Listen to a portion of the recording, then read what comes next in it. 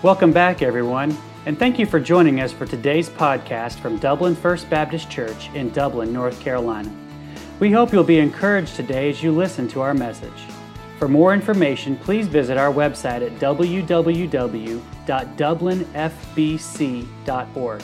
That's www.dublinfbc.org. Now let's join the congregation of Dublin First Baptist as we listen to the preaching of God's Word.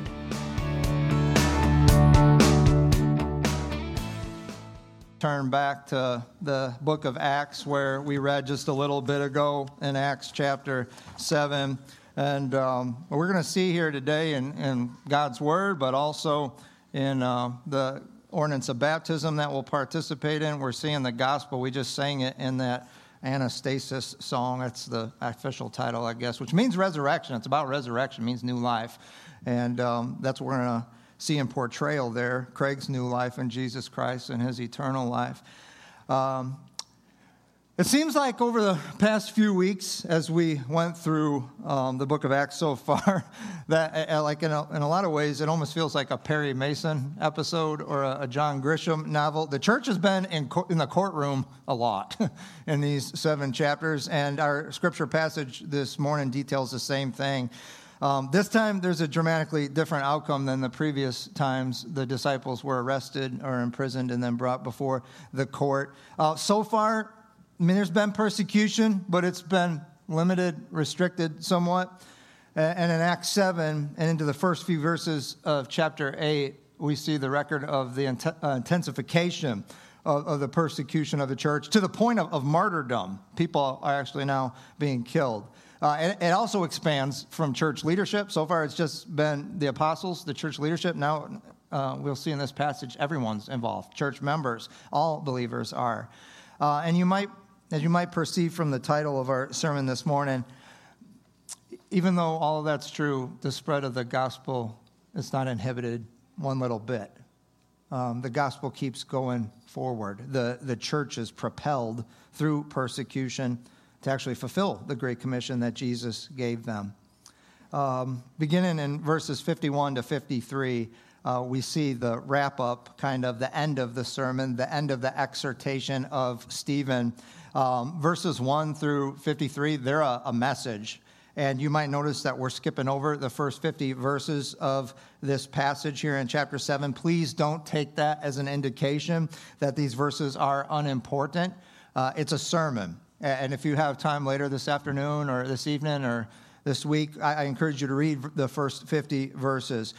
They contain the third sermon in the book of Acts. It's the longest sermon.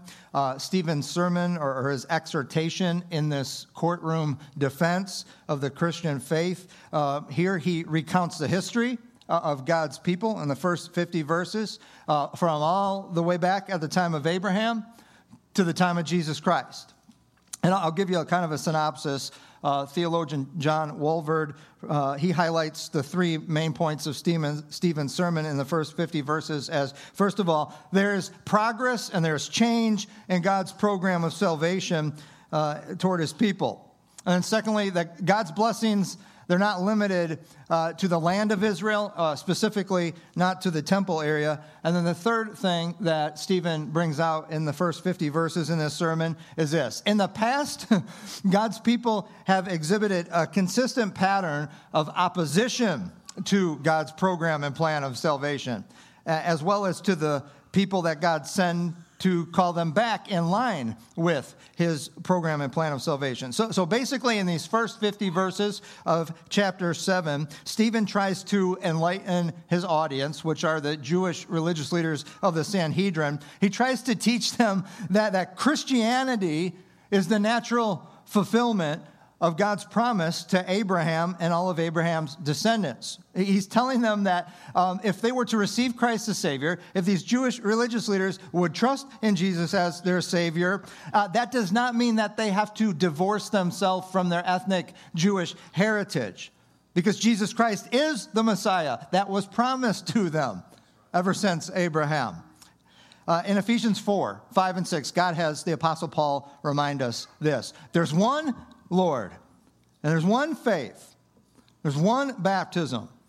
There's one God and Father of all, who is over all and through all and in all. And so Stephen is aligning himself with that truth. He's loudly proclaiming in these first 50 verses that Christianity is not some offshoot or divergent denomination coming out of Judaism. No, this, from Genesis to Revelation, this is the same singular faith in God. If anything, it's these religious leaders and the rest of the Jewish people who refused to receive Christ as Savior, who rejected Jesus as the Messiah. They're the ones who, for all practical purposes, have created a new religion, a new faith.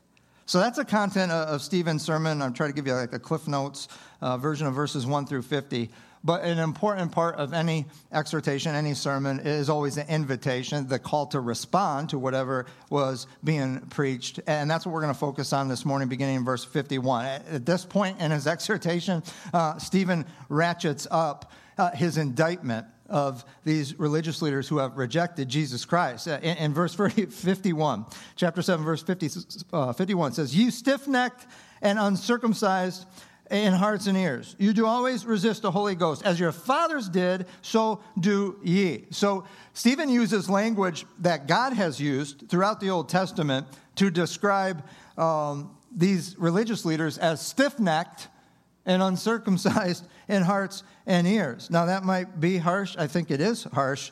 And I was kind of joking around the first service with Daniel and Tommy because they've been to seminary more recently than I, or Bible college. I don't think I ever had a homiletics class, or how to preach class where they're like, make sure you call them stiff-necked and uncircumcised in hearts and ears. But Stephen's honestly, he's quoting Scripture here when he says that. God had called his people that. In Exodus 33:5, in Deuteronomy 10:16, and Deuteronomy 36, that's just three places of many where he said, you're stiff-necked, because they were stiff-necked. They so often refused to turn from their sin and turn to his offer of grace that he held out to them. They needed to be circumcised in heart and ears. Boy, they prided themselves on the physical sign and symbol of circumcision. But they had hearts. They had hearts that needed to be transformed into being soft and tender and moldable by God. And again, Stephen reminds them in verse 52, they're just doing what their ancestors had done, as far back as the historical record goes. It says in verse 52, which of the prophets have not your fathers persecuted? And they have slain them which showed before of the coming of the just one, of Jesus, of whom you have been now the betrayers and the murderers. Just like their fathers persecuted the prophets that God had sent to call them to repentance, now these present Jewish religious leaders were persecuting Jesus, the one God sent. And they were persecuting those who were trying to continue the work of Jesus Christ by his Holy Spirit. And finally, in verse 53, Stephen gives a particularly stinging final indictment. They were giving God's word, and they loved it, and they prided themselves on it, but they hadn't kept it. That's what he says in verse 53. You who have received the law by the disposition of angels have not kept it. Let's look at his invitation. There is really no recorded invitation like we might typically think of one because of how we're used to doing things here. After the message, there's I call up Tommy. That's how church usually goes. There's a time to respond to the Word of God. That's an important thing. The altar's always open, but all of us should be responding wherever we are to the message that we've received through the Holy Spirit. And that's the problem here. We don't have an invitation like we're used to, but the statement at the end of verse 51, it definitely serves as one. Stephen says, as your fathers did, so do ye. Well, what did they do right before that? You do always resist the Holy Spirit. That's the implied invitation from Stephen. Stop doing that. Stop resisting the Holy Ghost and resisting God's word through whoever's speaking it. Stop being stiff-necked and uncircumcised in heart and ears. Stop refusing God's grace and rejecting Jesus Christ. And so then the opposite, yield. Yield to God's Holy Spirit, his application of God's word in your life. Let him circumcise your hearts. Stephen says, let him change you like he's changed me. And as we're going to learn later, Stephen's sermon invitation had continued in his action, his steadfast commitment to Jesus Christ, even at the threat of the loss of his life. Let's look at the conviction of the Sanhedrin here, beginning in verse 54. There's a couple of responses. I want to really focus in on their first one. How did they respond when Stephen wrapped up his sermon here and gave this invitation? Well, verse 58 lets us know God did his work. God's word did its work. The beginning of verse 54 says that when they heard these things, they were cut to the heart. And listen, that's simply a description of the work of God and the word of God bringing conviction to them. They were convicted of their sin of rejecting Jesus Christ, rejecting him to the point of crucifying him. That phrase, cut to the heart, we've seen it before in Acts a couple of times. Most recently in chapter 5, verse 33, they're before the same people here. Peter and the apostles arrested, brought before this ruling body. And it says that in response to their preaching, chapter 5, verse 33 says that they were cut to the heart and they took counsel to slay them. That phrase was first mentioned way back in Acts 2, after Peter's Pentecost sermon, speaking to that large crowd gathered there for the Feast of Pentecost. Peter preaches, he gives out the gospel, he gives an invitation, and Acts 2:37 says, when they heard this, they were cut to the heart. There's a key difference in that time. They said to Peter and the apostles, brothers, what must we do to be saved? So please pay attention, because I don't know if there's a more important takeaway than what we're provided for at this point in this passage. Both groups of people had the same message preached to them. Both groups of people had the same experience. They were cut to the heart. There are two very different outcomes here, weren't there? Between Acts 2 and what we're seeing here in Acts 7. The people convicted of their sin when they were told about the salvation that's offered in Jesus Christ back at Pentecost, back in chapter 2, says they gladly received God's word. They repented. They were baptized.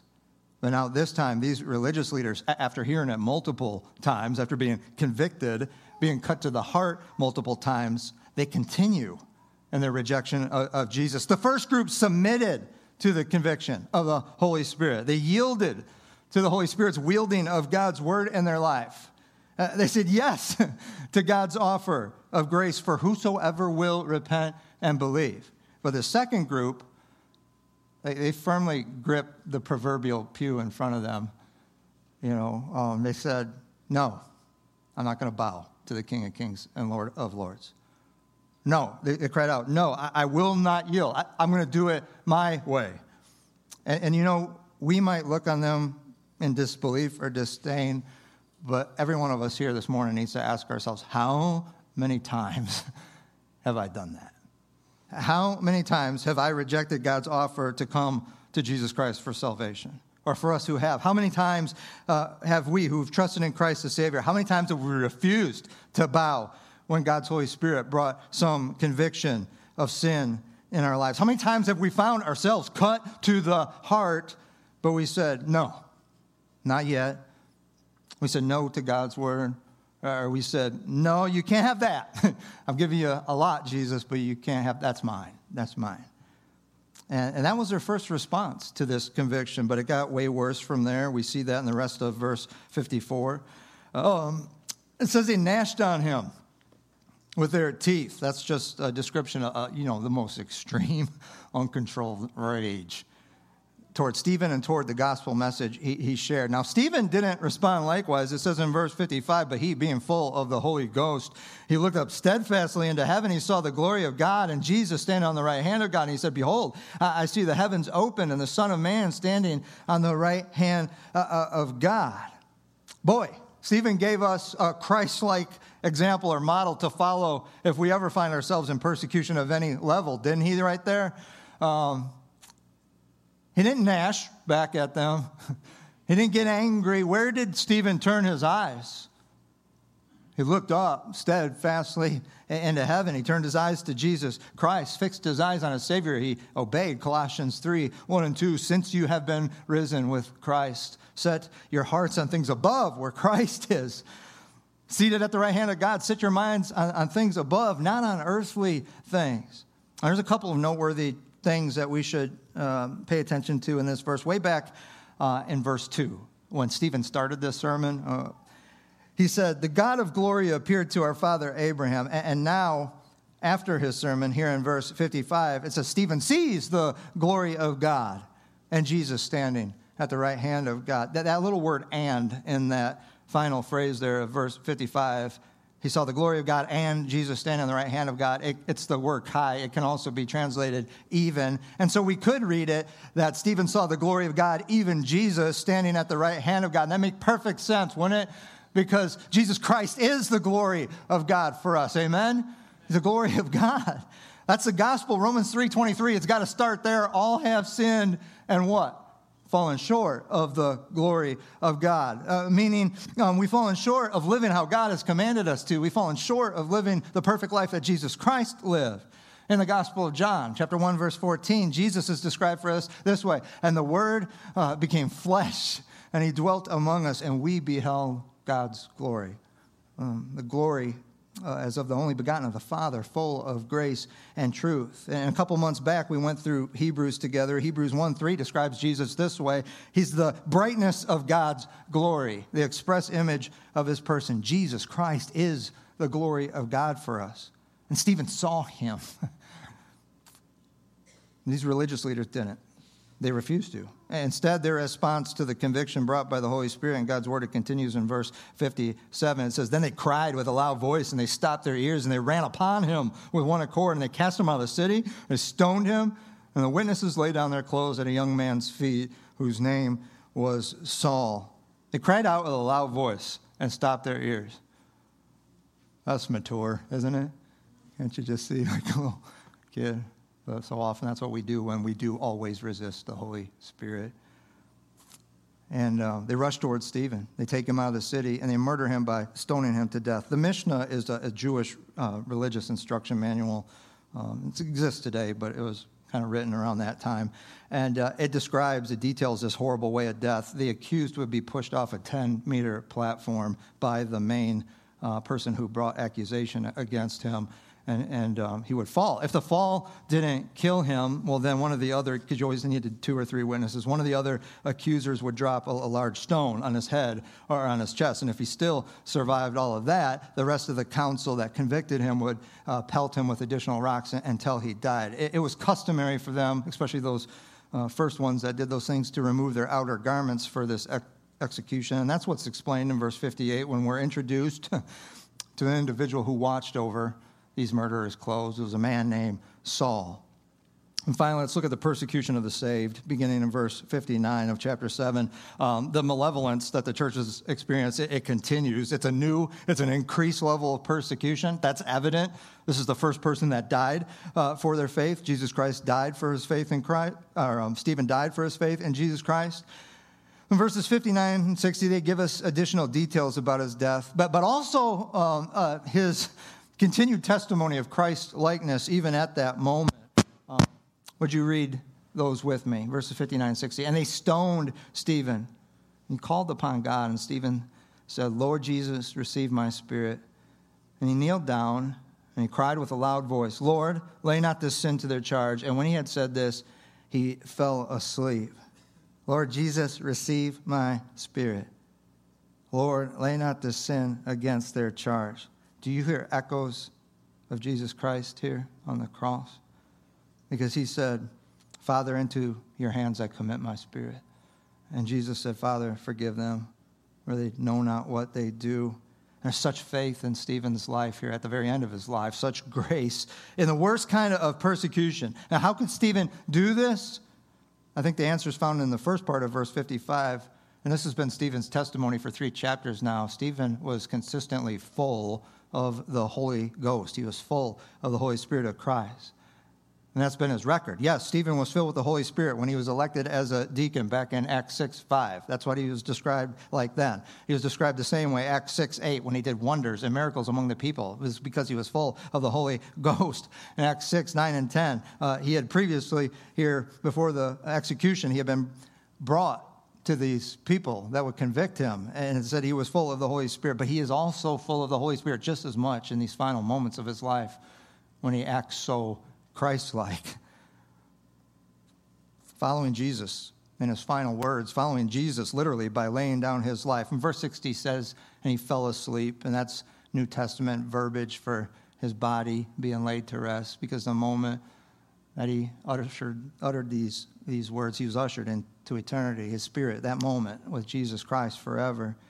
Now, as chapter 8 begins, we learn that Saul was not just a coat holder there. The very first verse says, and Saul was consenting unto his death. That phrase indicates a more active role than someone who just watched. I don't think he hurled the stone, but there's verses at the end of Acts where Paul talks about casting votes, and I think here his vote for Stephen was no. And Saul was just getting started. And the malevolence of persecution to the church continuing. This is an intense season of the persecution. A very young church. I know we've been looking at this for a couple months now. This is like a week or two since the birth of the church till this happening. It's a great persecution is what it's called in verse 1.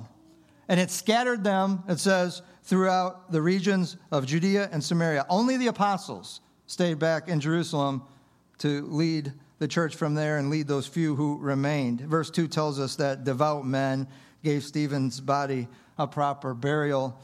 And this new uptick in persecution, it was so great that verse 3 describes it as Paul making havoc out of the church. And that word in Greek, it means to tear apart like an animal would attack. And Saul spared no house, it says. With zeal, with devotion. He arrested both men and women. He had them imprisoned simply because they trusted in Jesus Christ as their Savior. So is it over?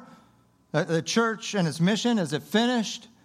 With this new threat? I mean, we had imprisonment and things like that. Now they want to kill us. Will this bring the Great Commission to a screeching halt? Would you look at verse 4? It says, therefore they that were scattered abroad went everywhere preaching the word. That's awesome. Verse 4 is all about the triumph of the gospel of Jesus Christ. It's about victory in Jesus, like we sang. Let me go to God's word in Romans 8, 35 to 37, and I know many of you know it well. Who shall separate us from the love of Jesus Christ? Shall tribulation or distress? What about persecution? Famine? Nakedness? Peril? Sword? What's the answer? No. In all things, we are more than what? Conquerors. We're more than conquerors. Why? Because we're so tough? No, through him who loved us. Verse 4 gives us such great hope in the power of the gospel of Jesus Christ. Therefore, those who were scattered abroad went everywhere preaching the word. This is an account of how God's grace works in our lives.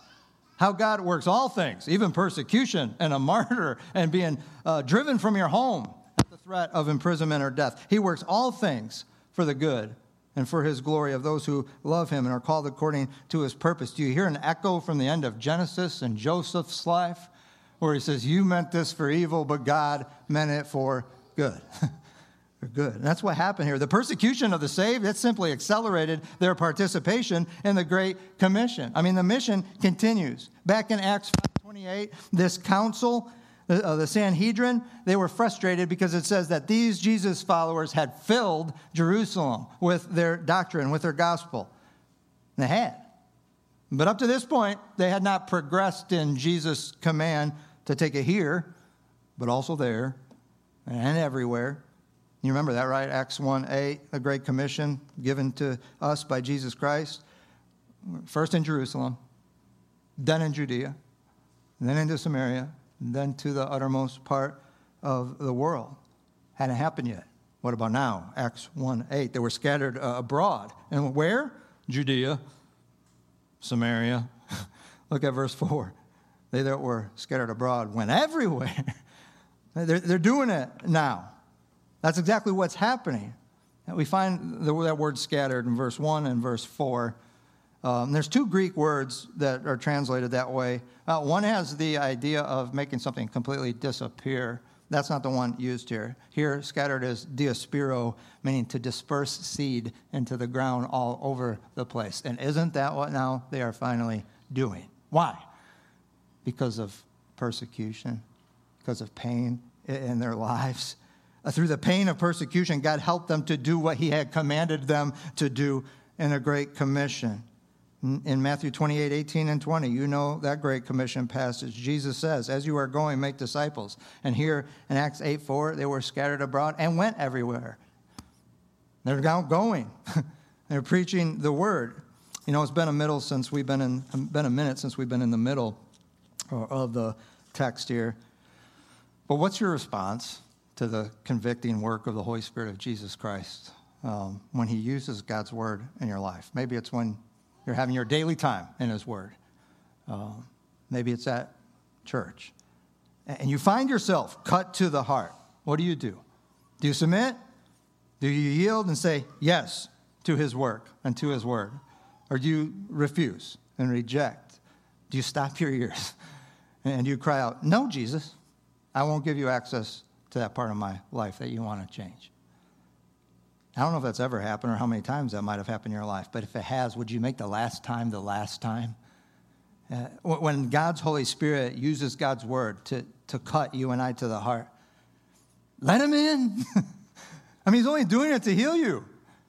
He's only doing it to transform you. And whatever. Don't let your testimony be that of these religious leaders who do always resist the Holy Spirit. And if you find yourself and you're like, oh, I'm not being persecuted. I'm not being told I can't share the gospel or this or that. I don't know what persecution you're going through. Whether Satan wields that or he wields cancer. Whether Satan wields persecution for your faith outright like this, or whether he wields financial difficulties or some relationship that's breaking down. Whatever he's doing, will you do what Stephen did? Like right now, will you fix your eyes on heaven? Focus your gaze on Jesus Christ. Set your mind and heart on him. Won't you commit this morning to trust that he's going to do what he always does, what he did right here, what he's promised to do, even in the worst persecution? Will you do what Stephen did here? And you'll say, I believe you're worthy of my trust, God, and use me, Lord. However you want to use me, I'm yours. Use me to do what you've asked me to do, to make the name of Jesus treasured here, there, and everywhere. As Tommy comes and leads us in a time to respond to God's word, however the Holy Spirit has moved you to respond, I just ask that you'd obey.